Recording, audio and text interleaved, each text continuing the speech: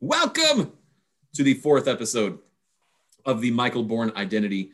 I am James, and I've been my life's about to get super busy here in exactly 1 week as I'm recording this. But I've got some time this week to record a whole bunch of episodes. So, I'll be recording a few this week and I'll slowly release them just to sort of, give some breathing room to it. Super excited to follow up the wonderful Astros Fans UK.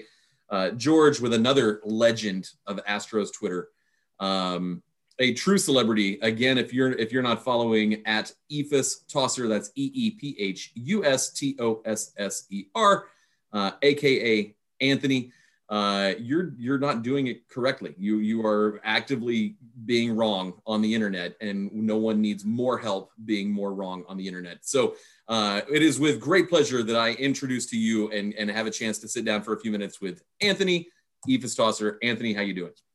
I'm great. What an intro. I feel humbled. I feel honored. I'm blown away. Legendary, I think you called me. Legend, yes, absolute 100% legend. I accept. Yeah, and it's not your place to turn down. So it has been bestowed. How you been? I've been well. It's a weird year. I don't know if you've heard. It's been a bit of a strange ride. But things are, I think as well as can be expected. My industry is sort of back on its feet, so I'm working a lot with Thanksgiving coming up. I'm actually just about to take a big backpacking trip, and that's my last backpacking trip of the year. So that's why, as you're looking at me, they can't see me, but I've got the scruff, the beard grown out, and it's just it's outdoorsy. Ready for hiking. Yeah, it's I'm a very outdoorsy guy. Yeah. So you have we've been Twitter friends for a decently long time. I want to say over a decade. I think it is because I think I joined Twitter in 2009. I think that's me too. And it's gone steadily downhill ever since. But you have this, and I know, and tell you can just straight up decline to answer any of these questions or say no. We're going to move on from this topic. It seems like you have a very interesting job. I think that's fair to say. I don't necessarily what specifics do you want to get into? No, we can talk about it. So I'll say that I don't have the job now that I had when I first got onto Twitter. But so I work in the entertainment industry. I live in Los Angeles, which is, I'm not the only Astros fan here, but there are very few of us, of course. But I work as an agent. I'm a talent agent. So basically, like when people talk about agents for sports players, it's a very similar concept, but for on-camera television, theater, and film personalities. So I represent actors I help them find work. I negotiate their contracts. I do all of that. So there's a lot to it, but that's the gist of it. Yeah. Okay. So I got a degree in history, which, I've done two of the three things that you can really do with a history degree. I've worked in museums and I teach history, and that's pretty much it. What's the third thing? The third thing, I got talked into going to take the LSAT. Except I was hungover when I did it. Apparently did well enough to have, I could have gotten into Texas Tech's law school. Oh, awful tough. Which I don't know that, that's anything to brag about. However, I didn't get into Texas Tech's law school, so better than me. My plan was to be Jerry Maguire. So you don't have to go into, you can go into the specifics you want to go into. Sure. How did you go from high school to college to where you are now? So it was not a linear path, as I'm sure you can imagine. So growing up, I grew up in Dayton, Ohio, and in a suburb of Dayton, Ohio, southwestern Ohio. I grew up in Cincinnati Reds country, and I was a musician, and I was a damn good musician. And what instrument? That was So all of them is kind of the short okay. answer. So when I first started out, so we always had a piano in the house. I taught myself how to play piano. My first instrument that I was like officially trained on was, I think, first the alto sax, and then the trumpet, and then I picked up euphonium, I picked up cello, I picked up harp, I picked up tuba, I picked up trombone, I picked up everything. So basically, like when I was I didn't realize at the time what a gift it was, but one of Yeah, the things about me was if I wanted to learn how to play an instrument, I could teach myself within a couple of hours. that's And crazy. yeah, and I had no idea. Like, I didn't think that was abnormal. Um, but in high school, I had teachers who sort of took notice of that and were like, "You should probably do something with this." And so I went to school initially for music education, actually. Um, but after my first practicum, I was helping a teacher at a high school jazz band. And I remember like the trumpet solo came up, and there was no trumpet player because he was off playing cards in the court. And it was just like, and I just thought like, I just came to realize like I couldn't live my life working with people who didn't love it as much as I did. So I switched that next week to music theory and composition. So that's what I got my degree in, was music theory and composition.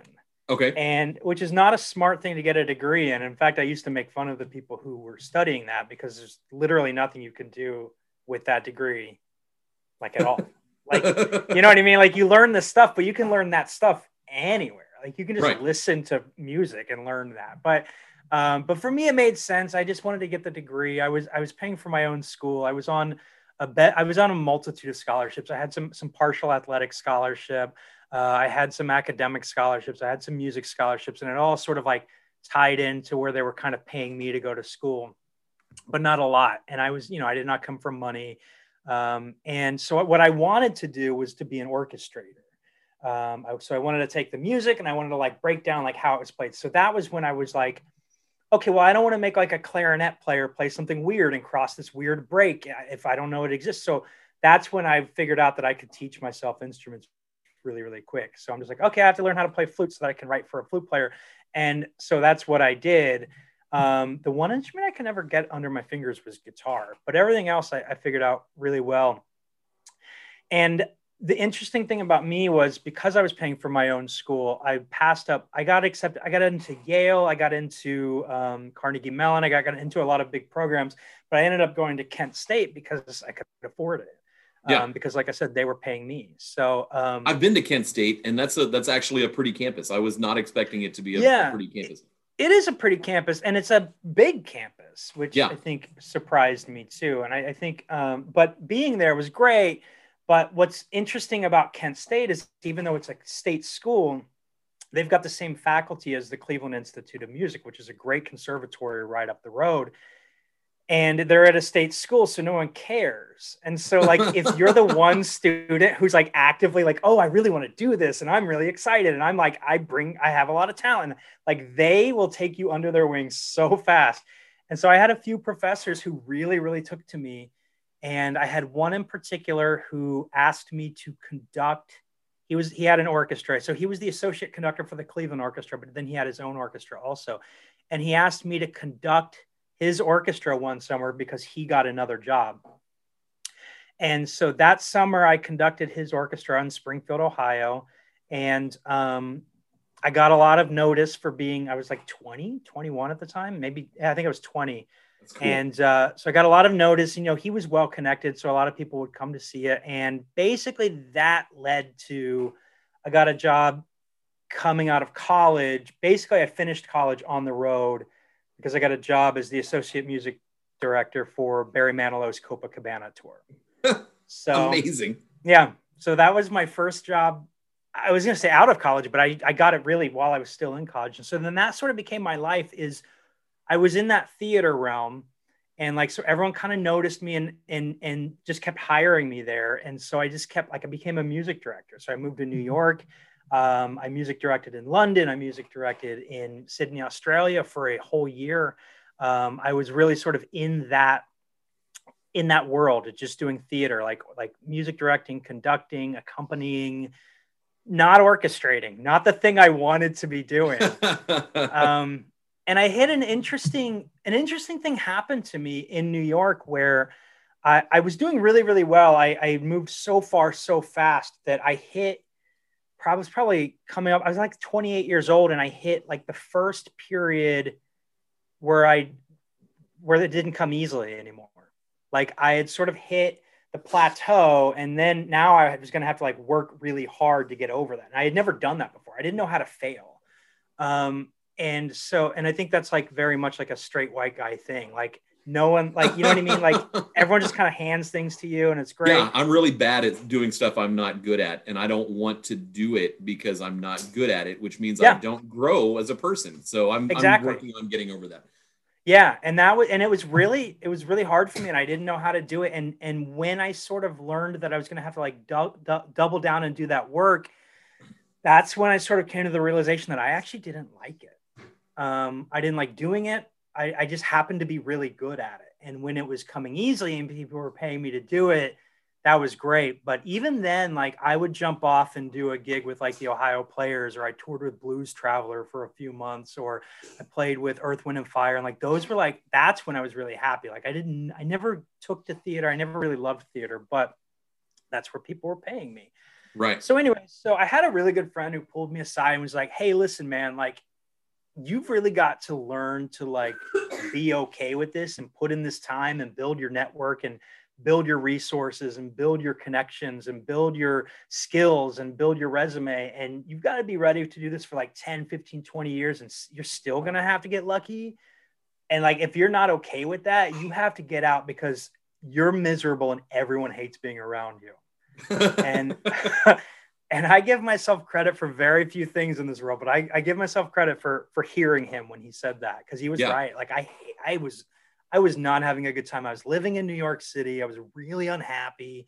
I just didn't really have like a support network. So I moved first to San Diego, and this was 2005. I moved to San Diego in 2005 because the Astros were actually in the World Series when I moved. So I moved there first, and I was there for 2 years, kind of doing nothing. Like I didn't really know. I never had to like get a job. Like I didn't know how to do that stuff. I had a good friend there who that's how I landed in San Diego. I had a good friend who let me come sleep on his couch. But like 2 or 3 months in, he and his fiance had a big fight and broke up. So I was suddenly very homeless because he moved back in with his parents. It was a whole event.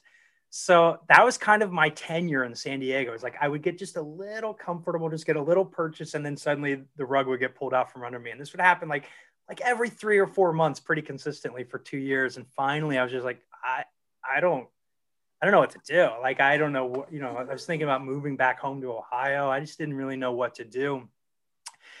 And that's when like enough of my friends from New York had moved out to LA, and they were all kind of working in the entertainment industry. And some of them would just like throw me a job, like come up and work on set, I need a hand in the art department, or I need a PA or whatever. So I was coming up to LA enough.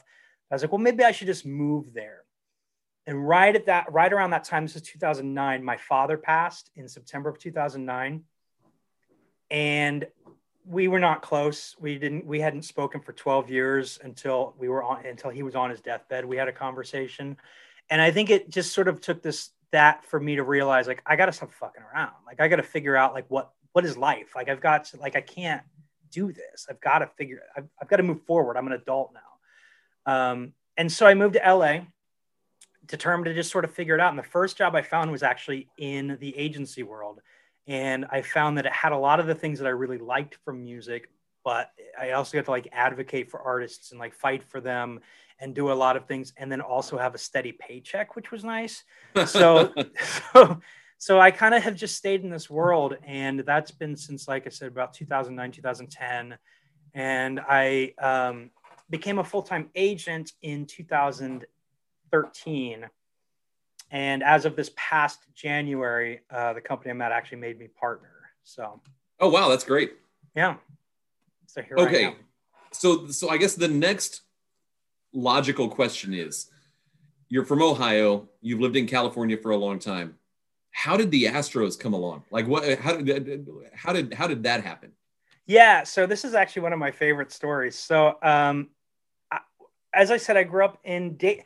For me, I don't know why. I've always had a weird relationship with geography. I've never been the kind of guy who's just like, I root for the team that plays their games closest to my house.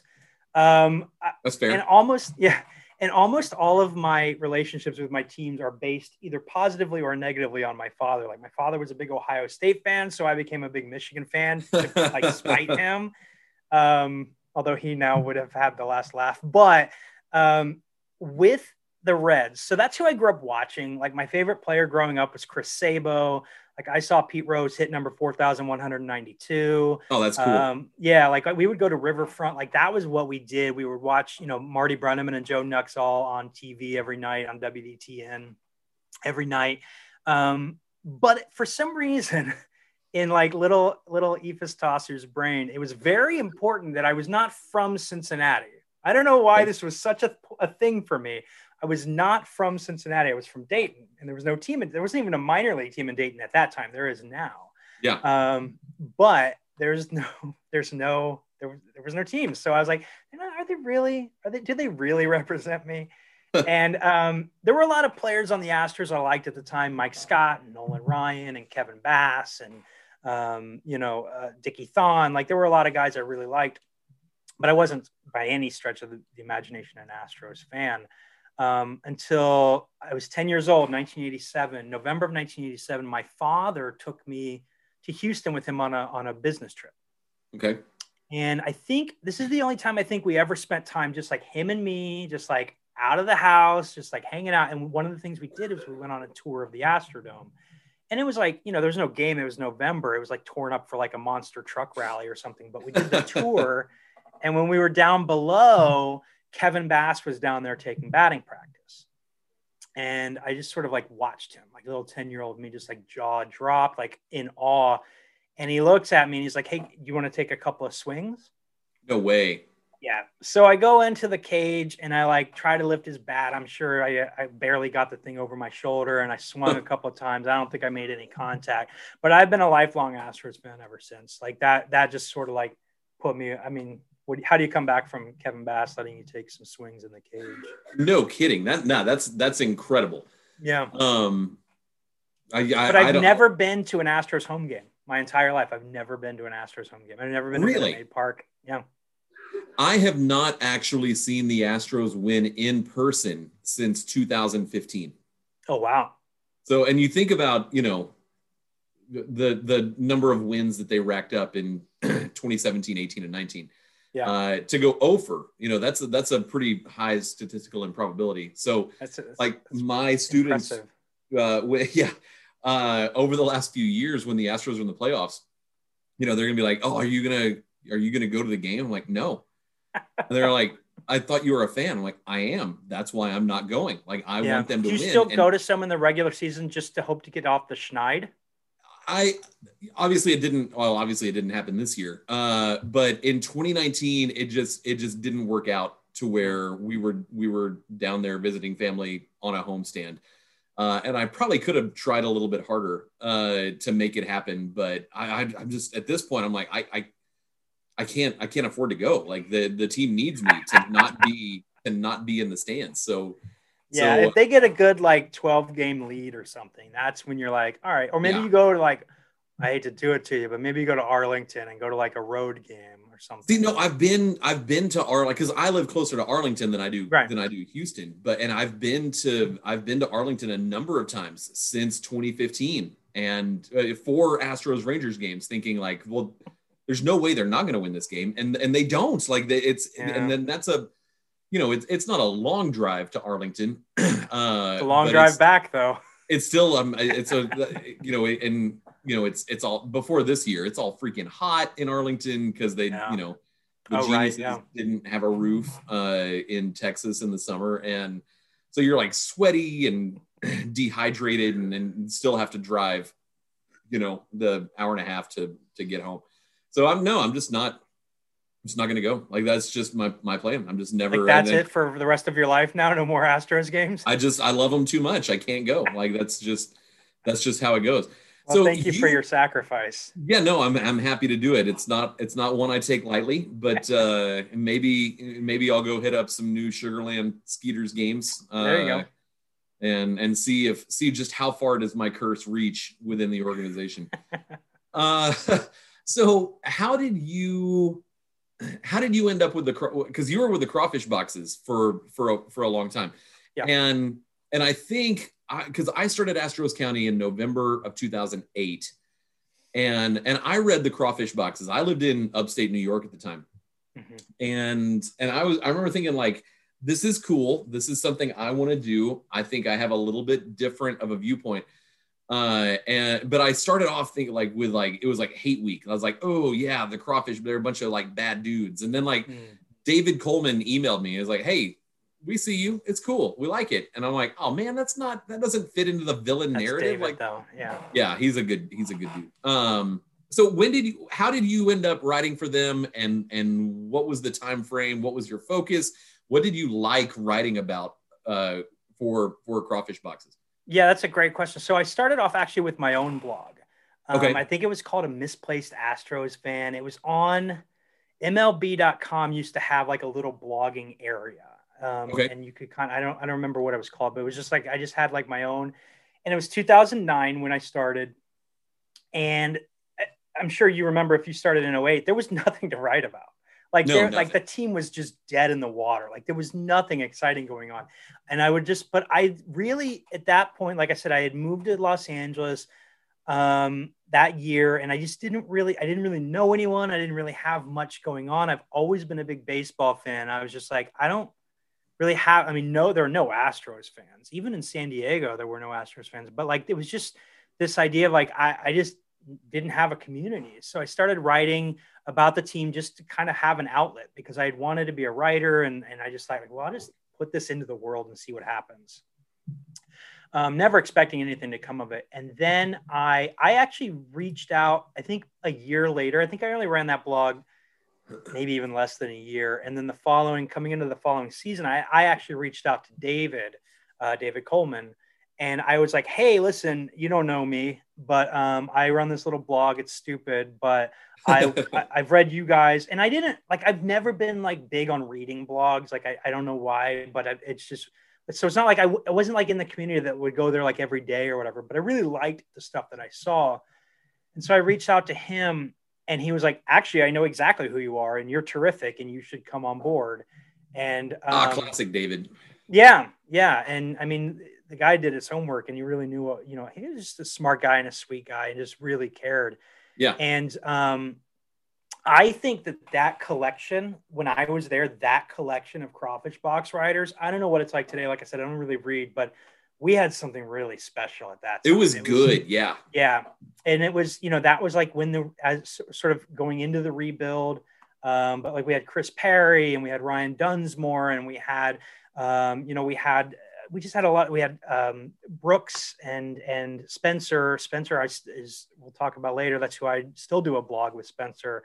But like and this was as the rebuild sort of started. So we had this like fun idea of like sort of looking at the new guys. And that was because I've seen so much minor league baseball, and I've been involved in so much amateur and minor league baseball, that like it was nice to be able to focus on that, but then also have the Astro-centric concept.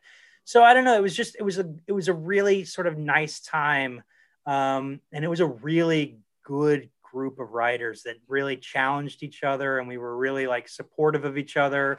And, if I was writing something, or if I was doing a big project, like the Very Luno ratings that I had for a while, anyone who could help out would just roll up their sleeves and go get, at that time, especially, it was so hard to get like NCAA statistics. Like they're much easier now, but at the time it was just so hard to like scrape the internet for that stuff. So just like, I just asked like 4 guys, hey, can you help? And they would all just like jump on, or, it was really great. And it was a really nice time to write. And I really liked that group. And I think when that group sort of blew up, when David moved on, and then even when Ryan Dunsmore took over, I was starting to check out, just because I was getting much busier in my like real life. Right. And then sort of the things, his tenure didn't end super, super happily. So I just really checked out and was just not interested in what was going on. And now I'm connected with some of the writers there now, and so I like a lot of the crew there now. But just didn't feel like home anymore, and so like I just kind of passed away, or passed. I'm still alive, but I just sort of like moved on, and I just didn't, like I said, I didn't really have. Once I took over and became like a full-time like agent instead of an assistant, like I just, my time decreased significantly. And a big part of what I've always liked to do is to like follow the minors. And that just takes an incredible amount of time. So, you know, if you really want to do it right. So that was sort of the impetus for that. But am I wrong in thinking, since we sort of started our separate ventures, you know, around the same time, in hindsight, I'm really happy that the Astros were bad in, you know, from 2009 basically to 2014, because it sort of gave, it was like a zero pressure thing. You could figure out what worked and what didn't, and you weren't going to attract a ton of attention. Like it's almost like a blessing to have been able to kind of like learn on the ropes without, you know, I can't imagine what it's like to be, you know, a prominent Yankees blogger or a Red Sox blogger. It's actually probably not too dissimilar from being an Astros blogger since 2017. Right. But yeah, it just feels like that was sort of a grace period / learning curve that was definitely necessary. I think it was really nice. I think it was really nice that sort of the idea of sports blogs was sort of a nascent idea anyway, even outside of just the fact that like, the Astros were, and you know, I tell anyone who will listen, like I would take any of the 100 lost seasons over 2009 or 2010 any day of the week. Like those were just like listless, you know, like purgatory. It just like going nowhere. You could see that, like, you know, nothing was happening, nothing was going to happen. There was just no life in it. But I think so too. I think that there was really no pressure to like, I mean, your readership was minimal at best. Not only that, but I feel like the people who followed the team during that time, especially the people who followed the team online during that time, who were obsessed enough to like tweet about it and to write about it, was just like a really great group. Yes. Like I really feel like it was just like the people that I still follow from back in those days. Like, I just think they're all really funny and really engaging. And like, they have a real good, like tongue in cheek. Like they don't take it too seriously. I think, you know, and I think that was sort of born out of sort of writing into the void of the internet and no one really giving a shit.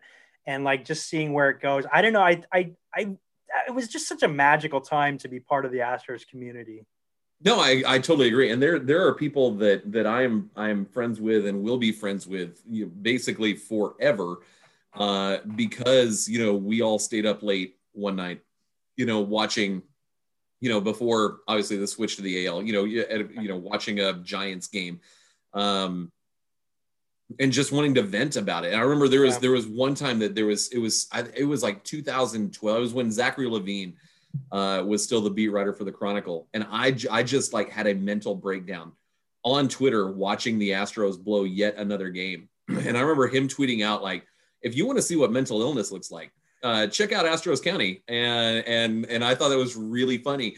But like, it was just all of us being miserable or watching miserable things together, and being able to take some pleasure out of it and find some joy. And it's been great. Like it's still, you know, even though my time now, I used to have a job where I could basically just have Blogger open and TweetDeck, and whatever came in, I could spend, you know, 10 or 15 minutes working up a post. Now I haven't posted in like 10 days and I don't, and because there's nothing to talk about, but I mean, the days of being excited, you know, when the Astros trade for some minor league dude from Kansas City. I was trying to think of like, there was one early on, I can't even remember who the pitcher was. The Astros got some AA pitcher from Kansas City, and I can't even remember what. Kyle Smith.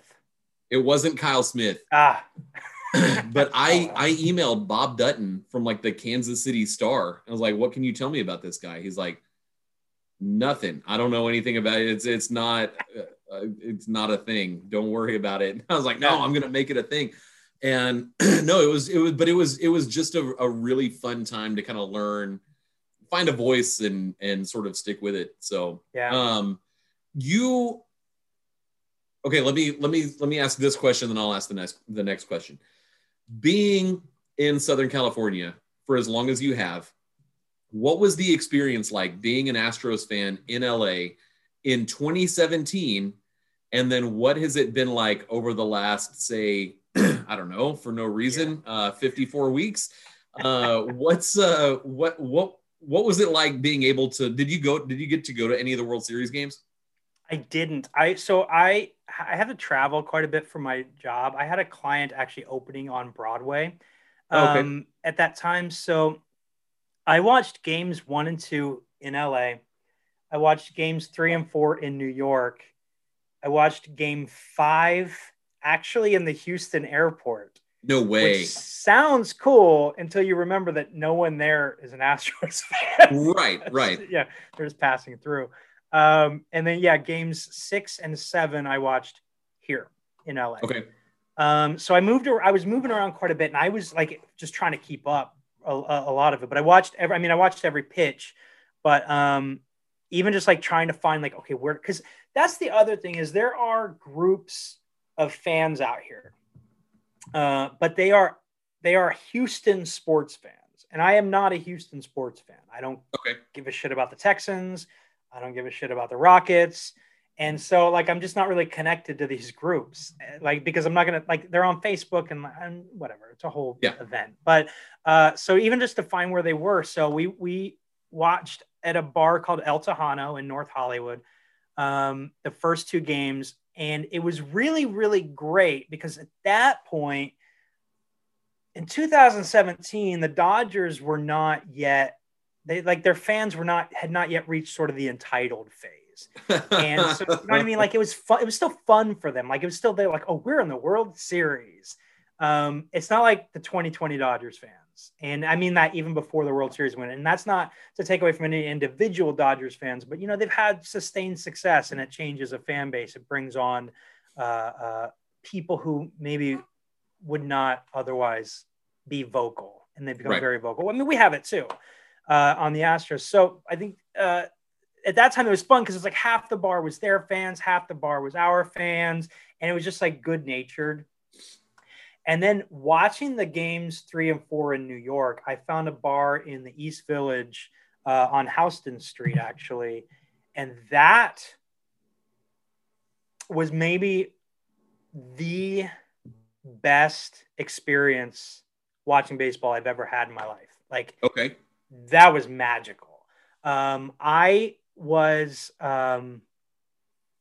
actually take that back. It was actually games 4 and 5, because I remember specifically game 5. Just the energy in that room, because it was all Astros fans. It is an Astros bar in the East Village. And like, I remember, it's funny because I got a pie on the way there. I picked up a pizza, and like the guys in like the New York Yankees cap, and I'm in my Astros gear, and he's like giving me a hard time. And I'm like, this is what I want. Like, this is like the back and forth.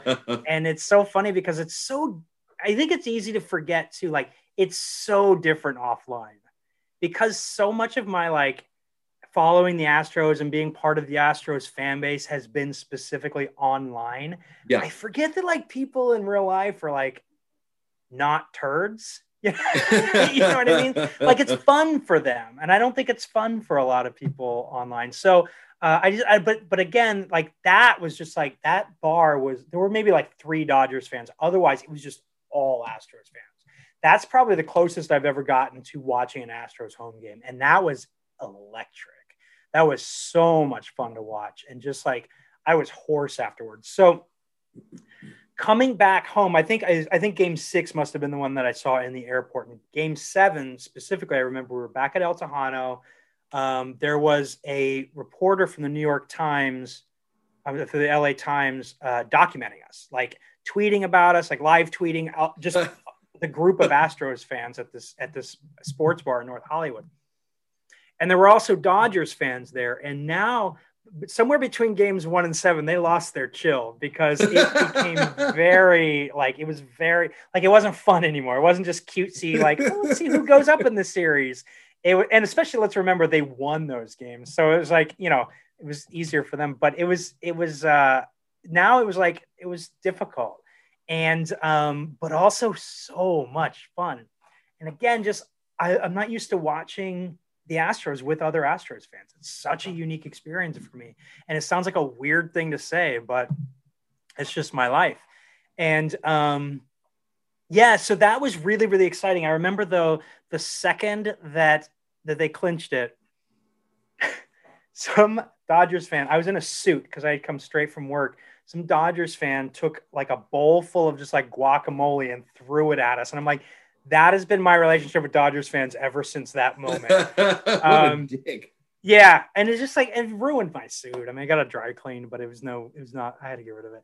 But yeah, but like that, I think that has been sort of the direction that relationship has taken since then. So I've got a lot of good friends, obviously, who are Dodgers fans.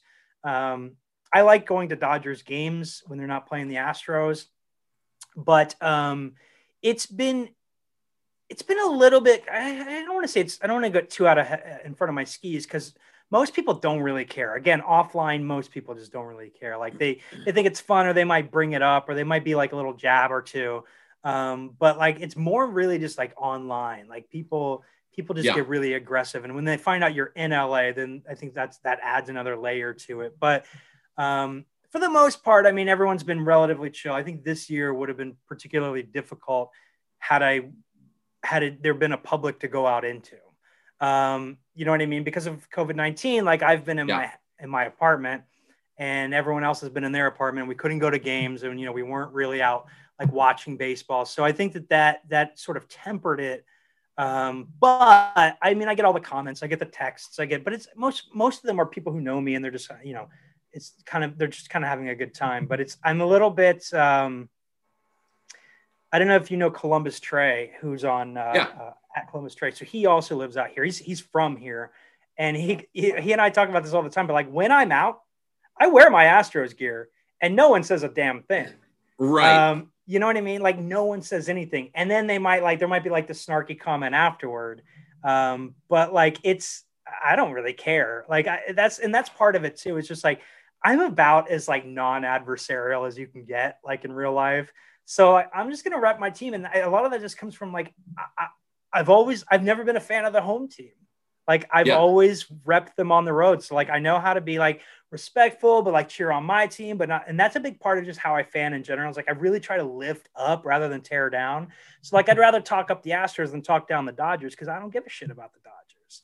I really don't care, like I like the Dodgers, but to me, it's just like so meaningless to like tear.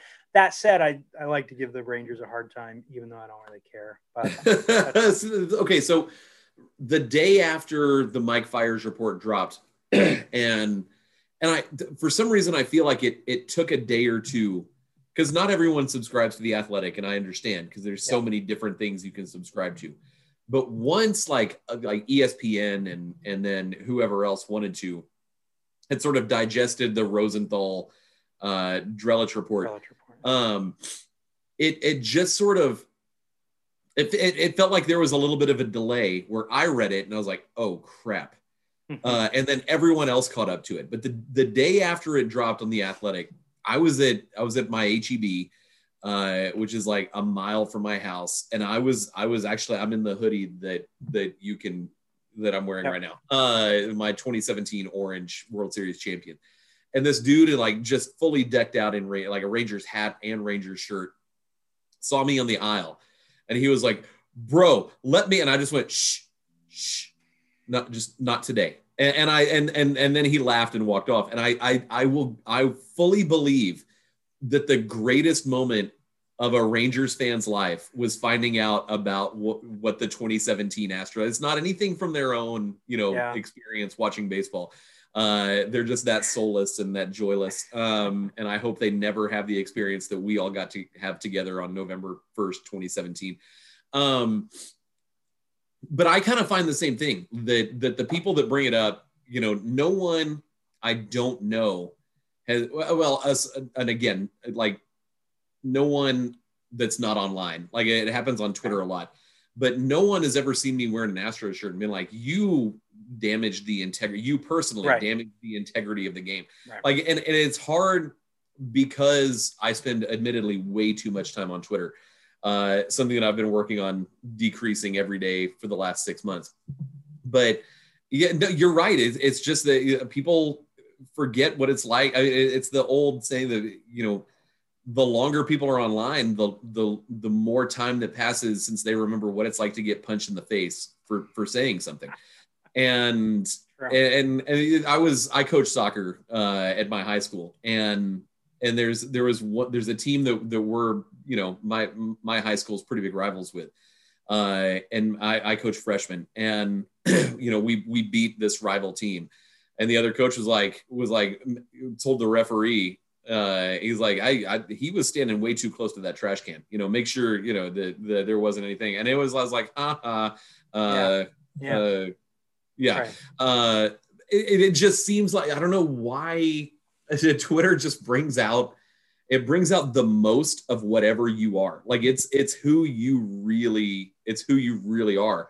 And I've always appreciated like your feed. I've gone on multiple, unfollow sprees and just trying to clean up my timeline. Like you've been a first choice, Hall of Famer. It's just so bizarre how, and I guess we're sort of seeing the how do I put it, the fruits of the labor of being too online, where there's just there's not, for a lot of people, there's just not a filter. And like episode 2 of this podcast was with Steph Stradley, who mainly blogs about the Texans, but it was sort of like Twitter is the ultimate. If your full name is not on your Twitter account, like it's who you really are. Like it's not as fun as it was, but that also doesn't really have anything to do with Mike Fiers snitching like a rat to the Athletic. I don't know, and I don't know. Maybe I'm getting older. Like that it's just not as fun. I want to get my jokes off. And I'll check and see if I post something, who responded, how did it go? I'm just not that interested. Yeah, I go back and forth. I do like checking in. I am still spending time on it. But for me, I think it's interesting because I've really struggled with the cheating scandal. I don't know if you remember, or if you saw it, but very early on, I had this sort of like long rambling thread where I'm just like, here's the thing, I'm probably more upset about this than any Dodgers fan, than any Yankees fan, than any, I'm probably actually more upset about this, because here's the thing, we did have November 1st, 2017. That did happen. And then so for 2 years later, for someone to come back and be like, no, that didn't count. And one of the things I think that I addressed in that thread that I really do feel like is they've been really trying to minimize what the Astros were doing since the Astros were doing it. Yeah, no, for sure. And I think that ended up biting them in the ass. And now they don't understand why Astros fans aren't all wringing their hands and, and begging for forgiveness. But the fact of the matter is, you guys have been dogging this since 2012. You were diminishing the tanking. You were diminishing, this, you were diminishing that. And so by the time we got to the point where it actually probably should have been diminished, you blew your wad. We didn't give a shit. And so I think, but on the other hand, I want a real one. Right. I want a real one. Do you think that if the Astros had somehow, come back from 3-0 down to Tampa, gone to the World Series, beaten the Dodgers in 2020, do you think that the COVID asterisk that's not being applied to the Dodgers would have been applied to the Astros? No, and here's why. I think well, okay. I guess it depends on if you mean officially or unofficially. This is sort of the thing that bothers me about, again, everyone online just thinks that their opinion matters so goddamn much. But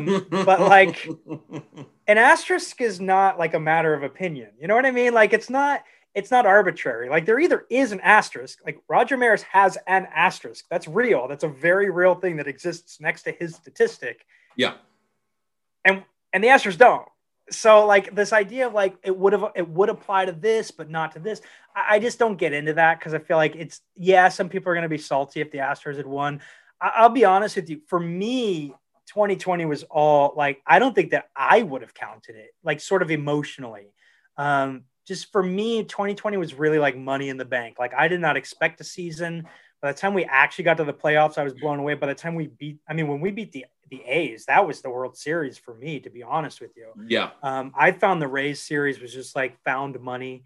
I really thought that the World Series, had we gone to it, would have been found money. I mean, I would have been very happy had the Astros won. Don't get me wrong, but for me, I just it's so hard for me to like really be super celebratory about anything right now. Just that's a good point. Yeah, so I think and I think that's difficult. So it's this idea of, again, it would have like washed the palate for sure, which I think there's a lot of value to, but I don't know if it would have accomplished. I mean, who's to say? But I don't necessarily think it would have gotten the asterisk treatment, except by people who were going to give it that anyway. I mean, we get the asterisk treatment on the playoff run we did have. It doesn't, whatever. That's a good point. So as someone who, and we're closer, I've got at least two more, no more than 3 questions to get you out of here. I've got all the time in the world for you. All right, cool. As someone who has focused on the minor leagues and the Astros minor leagues coming up through the years, who was the one prospect that you came across that didn't make it, that just still to this day completely floors you? Because I've got one in mind. I think that there are 2 answers to that question for me. One is sort of the guy that I'm shocked didn't sort of become like a star. And then one is a guy that I'll be honest with you, I really thought Joe Sclafani was going to be a big leaguer. Did I think that he was going to be like an all-star? Did I think that he was going to like knock the cover off the ball? Never. But man, he had all of the makings of just a nice utility bench piece. The guy had hustle for days. He was a switch hitter. He could run. He could field. He could play shortstop. He was a shortstop at Dartmouth. He was a high motor guy, which I really like. He was a really smart guy. I mean, he was a catcher at Dartmouth, or a shortstop at Dartmouth. So for me, he was a guy that I was just really, really surprised that he made it. I think maybe he even made it onto the 40-man. I can't remember, but he definitely got a non-roster invite and then was just gone. And I was really surprised by that. I thought for sure this is a guy who can land in an organization somewhere and like make an impact somewhere. And I just, I was really surprised by that. The guy that I was surprised never really became a full-blown like star is Telvin Nash. Ooh, that's Nash, a good one. Yeah, he's had, you might even say an 80 grade power tool. And when I would watch him, yes, the hit tool was never quite where you need it to be, but I always thought he was better than the Astros gave him credit for. And I think what happened to Telvin was he sort of reached the end of his time in Houston and the regime change kind of got him. Like they were looking for contact guys in the minors, high contact guys in the minors. I think under, the previous regime, he might have been promoted a little more aggressively. I mean, he struggled. Don't get me wrong. I think he was in Lancaster like 3 times. He got into some weird issues where someone stepped on his foot at first base and he was never quite able to like recover that season. And I think that was the season where they just kind of gave up on him. The other thing about Telvin though, that I will say too, is like, and part of it is like, this is kind of just how I watch sports. I really liked the guy. He was so nice to me. Like he would give me like anything I wanted when I was like reporting on it. When I was in Lancaster or Corpus, like he would just give me the shirt off his back. And I really appreciated that. So that always makes me root for a guy too, but I was really shocked that he did not. I think he put it together more than they gave him credit for, and that they sort of bailed on him even despite that. Who's yours? So I was for sure, I was 100% behind the idea that the 2009 Lexington Legends rotation was all going to come up together, and it would be Dadalowitz. It would Dadalowitz, Ross Seaton, Kyle Greenwalt, and the guy that and of course, the one that made the major leagues. I can't remember who it is. Jordan Lyles. Jordan Lyles. Thank you. Yeah. I was sure that was just the next wave. Sure. Just looking at, and at that time, if you wanted to find any joy at all in thinking about the Astros, you were looking at the minor leagues. Yeah. It was, just I was, and for some reason, Ross Seaton in particular, I still can't quite figure out how he wasn't able to put it. And of course, now I know, that was early on in sort of, blogging and being able to parse, like, what does this really mean? Yeah. When someone dominates at, Lexington. But the other one, I guess, what surprises you more that they never panned out, or who surprised you more that they never panned out? Is it Brett Wallace or is it Mark Appel? Well, all right. So I have a Mark Appel story. I want to hear it. Yeah. So I want to say this was, when was he taken? 13. So it was 2014. He and Correa were both in Lancaster. I went up for media day. Actually, my profile picture on Instagram, on Twitter rather, is the two of them standing back to back, Mark Appel and Carlos Correa. No one reads it because they don't look like each other, or they don't look like themselves. But yeah, so I went up and I was a big Mark Appel fan. I was a big Mark Appel fan in 2012, and I was an even bigger Mark Appel fan in 2013. I watched him pitch against USC, and he didn't have a great outing, but he really battled. And I was just like, that's what I like to see in a prospect, just in general, is like when the chips are against them. It's sort of like me with music, where it became hard and I had to like dig down and find a way to get over that hump. That's what I like to see in a prospect. I don't think I know what you are as a baseball player until you get punched in the mouth and fail a little bit. So I was really excited to see him like battle through some tough starts. And in retrospect, that probably should have been a red flag that he even had those tough starts at that level against, Garrett Stubbs and the USC Trojans, which was not a good team at that time. And so so at that Lancaster media day, I did an interview with him, and I'm sitting there, and I always try to be really super mindful. Anytime I interview players, I try to be super mindful.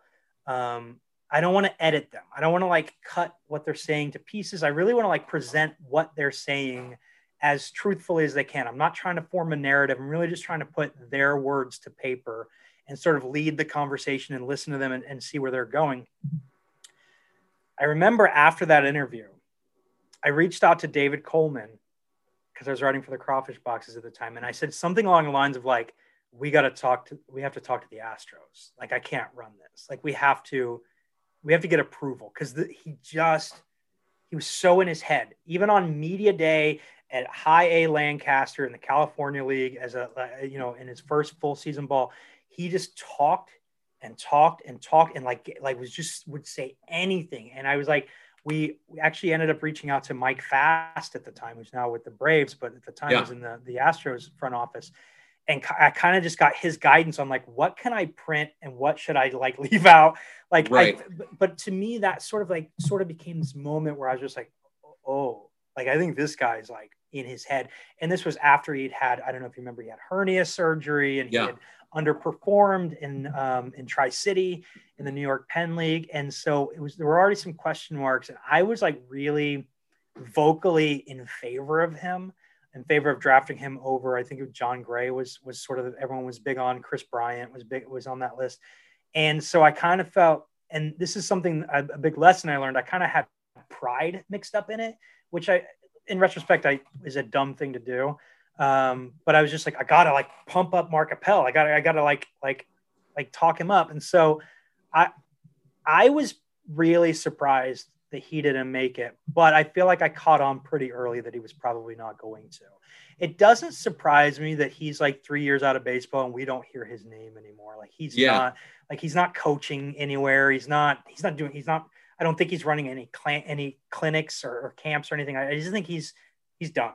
Like he's out. Like I think he got his bag and I just don't think that he had the love for it. Maybe Mark Appel's story is similar to what we talked about, half an hour ago about, when he doesn't like doing things he's not good at.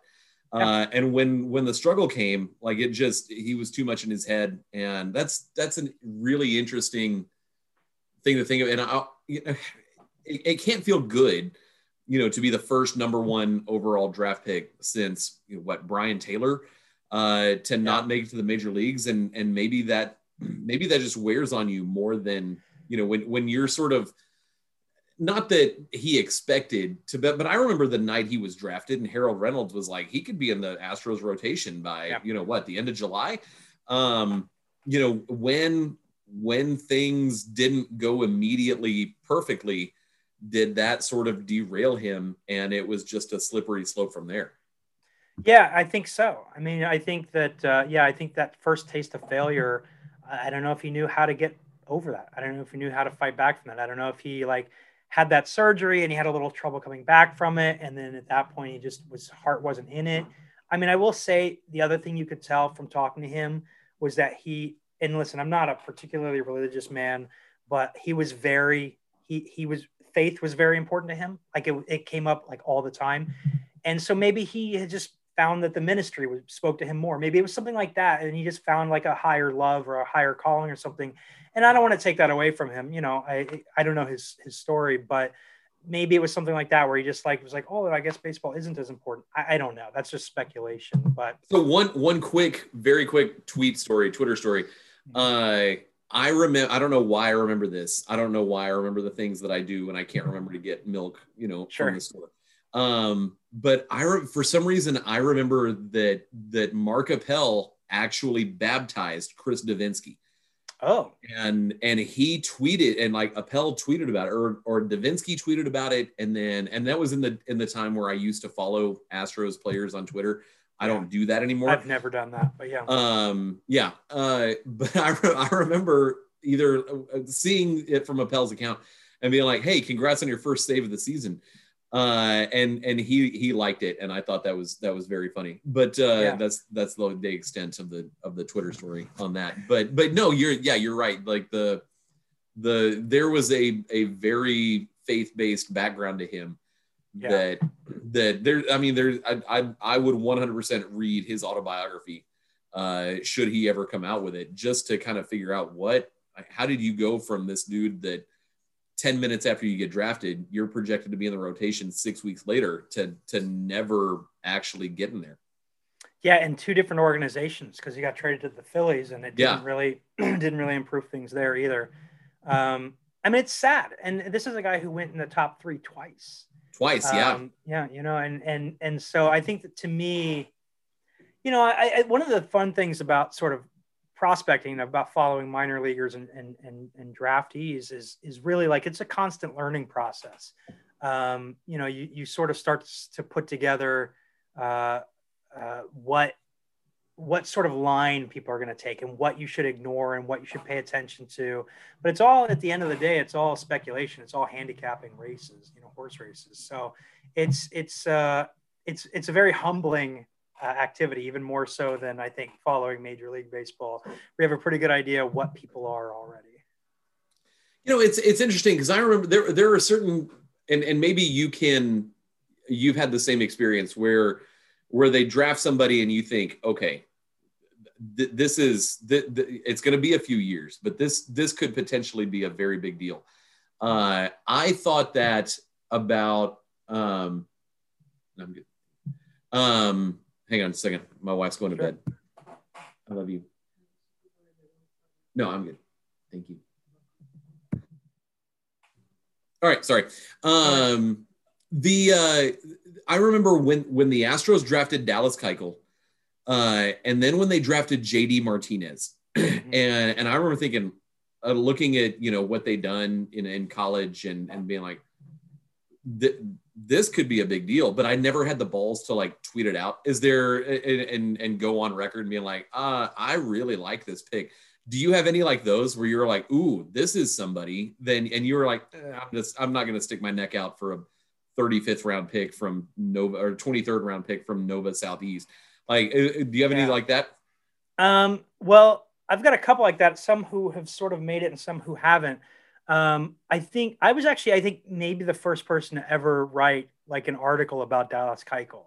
like his first year in full season ball, I wrote a pretty big article on my first blog about him. I was in on him pretty early. I'd seen him pitch at Arkansas. Like I was a big fan. I mean, just in general, I like SEC Friday night starters. Like I think that's already like a good starting point. And it's, you know, when you sort of prove yourself against the best college hitters in the world, which the SEC provides, you know, and you're a big bodied lefty and you're smart and, you know, all these reports are glowing on you. I was pretty big on him. I was a little less big on JD Martinez. One guy, though, that I've always been sort of bigger on consensus or bigger than consensus on was Brasso for the Rays. Okay. Who hit the home run off of Chapman in the LDS. I watched him at in college. He was in the Horizon League, and I was just like enamored of this guy. Like I just like would watch him breathlessly. And I remember like I have a group of minor league writers that I'm on a Skype channel or a Slack channel with, and like I sent out to everybody. I was just like, has anyone watched this kid play? Like this kid is really good. Am I crazy? And we do this all the time. And 9 times out of 10, everyone's like, yes, you're crazy, which happened to this time. And so it was kind of fun to see him like sort of catapult into the national spotlight. Not that he's like a great player or anything, but he's a fun guy. One other guy that I really like who has made the majors, but is not necessarily an impact player was Jason Martin, who the Astros took in the 8th round in 2013, I think it was. Part of the Garrett Cole deal. That's right. Yeah. So he went to Houston or went to Pittsburgh in that deal, along with Musgrove and that card. Oh, Mangden is another one that I really liked when we drafted him. I liked him. Yeah. Out of A&M. But yeah, so Jason Martin, I'd watched in high school. Again, I think I had the first scouting video of him in history. Like, that's cool. Yeah. And it was just random. I was just at an Orange Lutheran game. And his mom and I are still like very much in touch because I like promoted the hell out of this kid. That's awesome. Yeah, a lot of the like moms that was the other fun thing about the Crawfish Boxes is like a lot of players like parents followed us. Sometimes that was good. Sometimes it was not so good. Like Mike Fultonevich's dad was not necessarily such a cool guy. But like I remember Asher Wojciechowski's mom, Carol, like she was super cool. Like there were just some like really great follows. Aaron West's parents were all real cool. His whole family was really cool. So I miss that part. I've never really followed the players, the major league players, but a lot of the guys that I sort of covered in the minors or have covered coming up, like they follow me and I always want to follow them back when they follow me. So that was a big part of like the early Astros County strategy. To build a base was to, you know, focus on some minor league guys and see if they latched on. And if their family does, then, well, they're going to, you know, check the blog. Not that I've monetized Astros County in any way, shape, or form, but just to sort of build it. That's funny. I totally like, Asher Wojciechowski's mom is freaking cool. Like, so is Evan Gaddis's mom. Evan Gaddis's mom. Yes, I love Mama Gaddis. Yeah. Cooler than Evan Gaddis is, which is hard to pull off. Yeah. Okay, so 2 more, and then honestly, like I'm an hour past my bedtime because I'm. Oh wow. Well, thanks for staying up for me. So, what is, as someone who has been following the minor leagues, what is a trap that most people fall into that makes them fall in love with a prospect or a minor leaguer that they should 100% avoid? Like, teach me not to get jacked over like a 31st round pick and what they look like in college or high school. Sure. So I think the 2 big things for me that I pay a lot of attention to is age relative to league. So if a guy is blowing it past 18-year-olds and he's a 22-year-old 50-year senior, he should be blowing it past 18. You know, like that should be happening. And so I think one thing, especially in the pro ranks that you can watch, is how aggressive is the team with that player.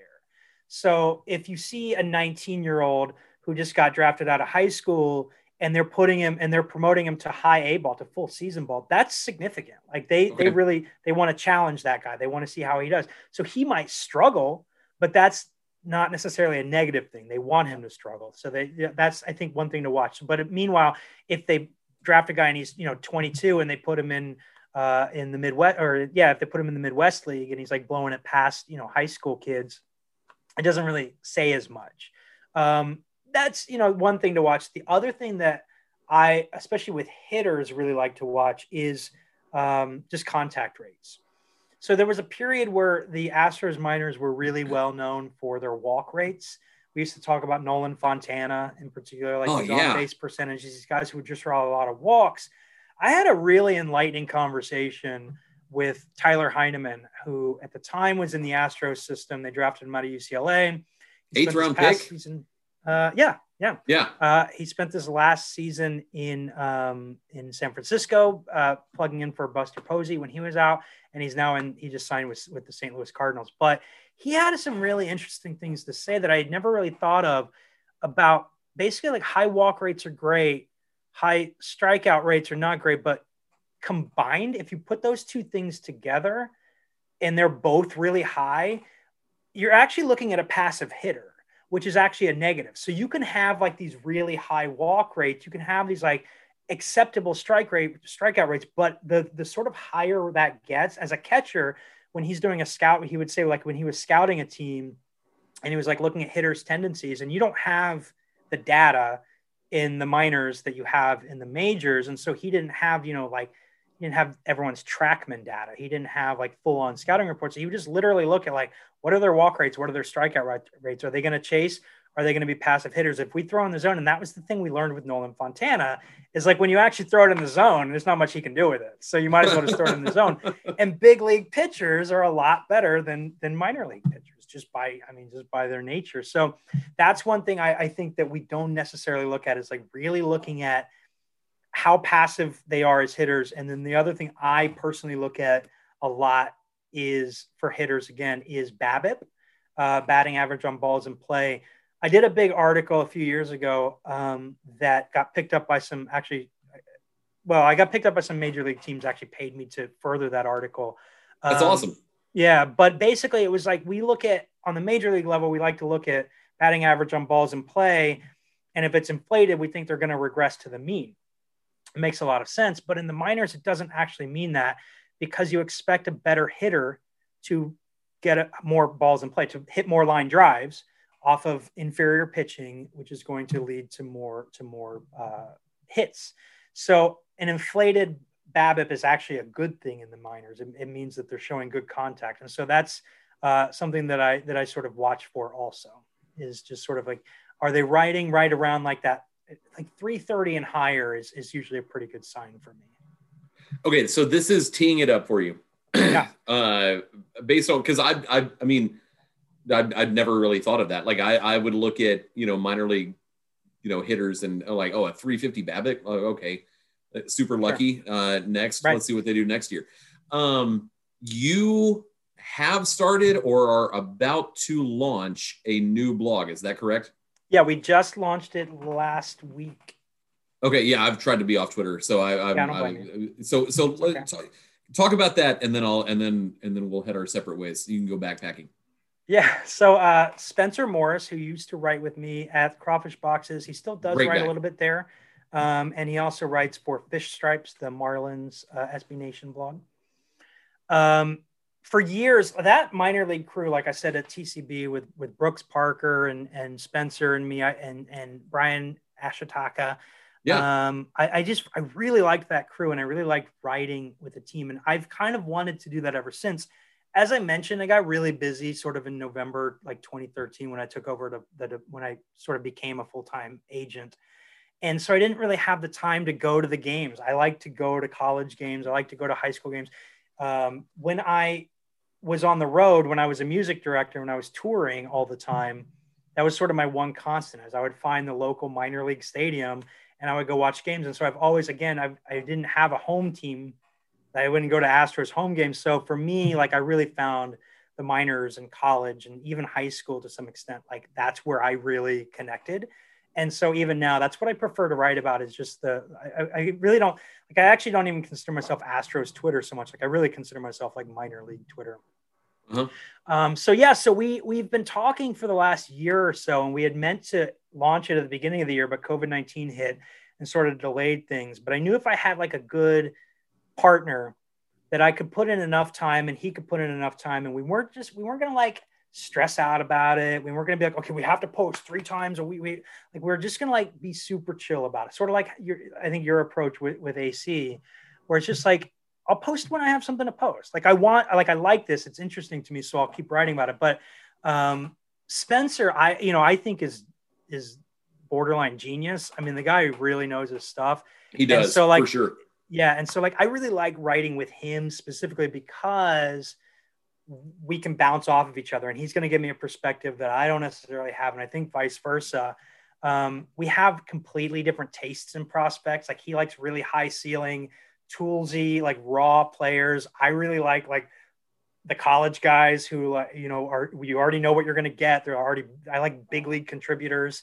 I like guys who are I love finding like the utility infielder of the future. I love finding the fourth outfielder. I don't know why, but I really I get a kick out of that. I get a kick out of those 18th rounders that I'm like, okay, that's going to be the guy. He's going to be a big leaguer. But so it's fun to like bounce off each other. And I always knew like if I was going to do my own thing, I had to have a teammate. And I had gone out early in the year and sort of tried to look for like some other members of the team. And you may see some people pop in every now and then to sort of contribute to that. But the primary team is Spencer and me. And like I said, we're about a week or 2 in. We had a nice launch. We're basically focused specifically on the draft, although we are also, we spend time on whatever we want to talk about, really. So, I just did a Rule 5 article that published today. We talk about, he did a big thing on the pitching development in Pittsburgh. So, like, we'll look at minor league, major league as we see fit. Primarily, it is draft related, but not solely. And my plan with that is, because we've been doing so much video content, because I've taken so many meetings on Zoom, because I'm kind of getting good at this format, that I might as well make some video content for this also, which really no one else is really doing outside of like hitter videos or pitcher videos. So that's something that's sort of in the pipeline that we'll be doing. I don't know if it'll be a full-on podcast or exactly what it will be, but that's something we're going to be rolling out in the next couple of months too. So we sort of have big dreams, but like big dreams that are like within our means, manageable. Yeah, exactly. And just sort of like, again, I don't want to come out and be like, okay, we've got the biggest blog on it, but it's just like, I'm just writing. And I think that like, I really like writing about the minors. I really like writing about the draft. And I think some people like reading about it. And so like, they'll find it or they won't. And, I'm just trying to have a good time. What's it called? Diamond Dreams. We are too cheap right now because we are so little invested. We did not pay for the domain name. So it is just diamonddreamsbaseball.wordpress.com until we decide that might throw a little bit of money into it. That's awesome. Anthony, thank you so much. Thank you. This was a ton of fun. I really appreciate it. So enjoy your backpacking trip. And so at Eephus Tosser, EEPHUS TOSSER, just the best freaking Dayton, Ohio Astros fan you'll ever meet in your entire life. I think I can claim that. I don't think I have much competition. I'm taking that one.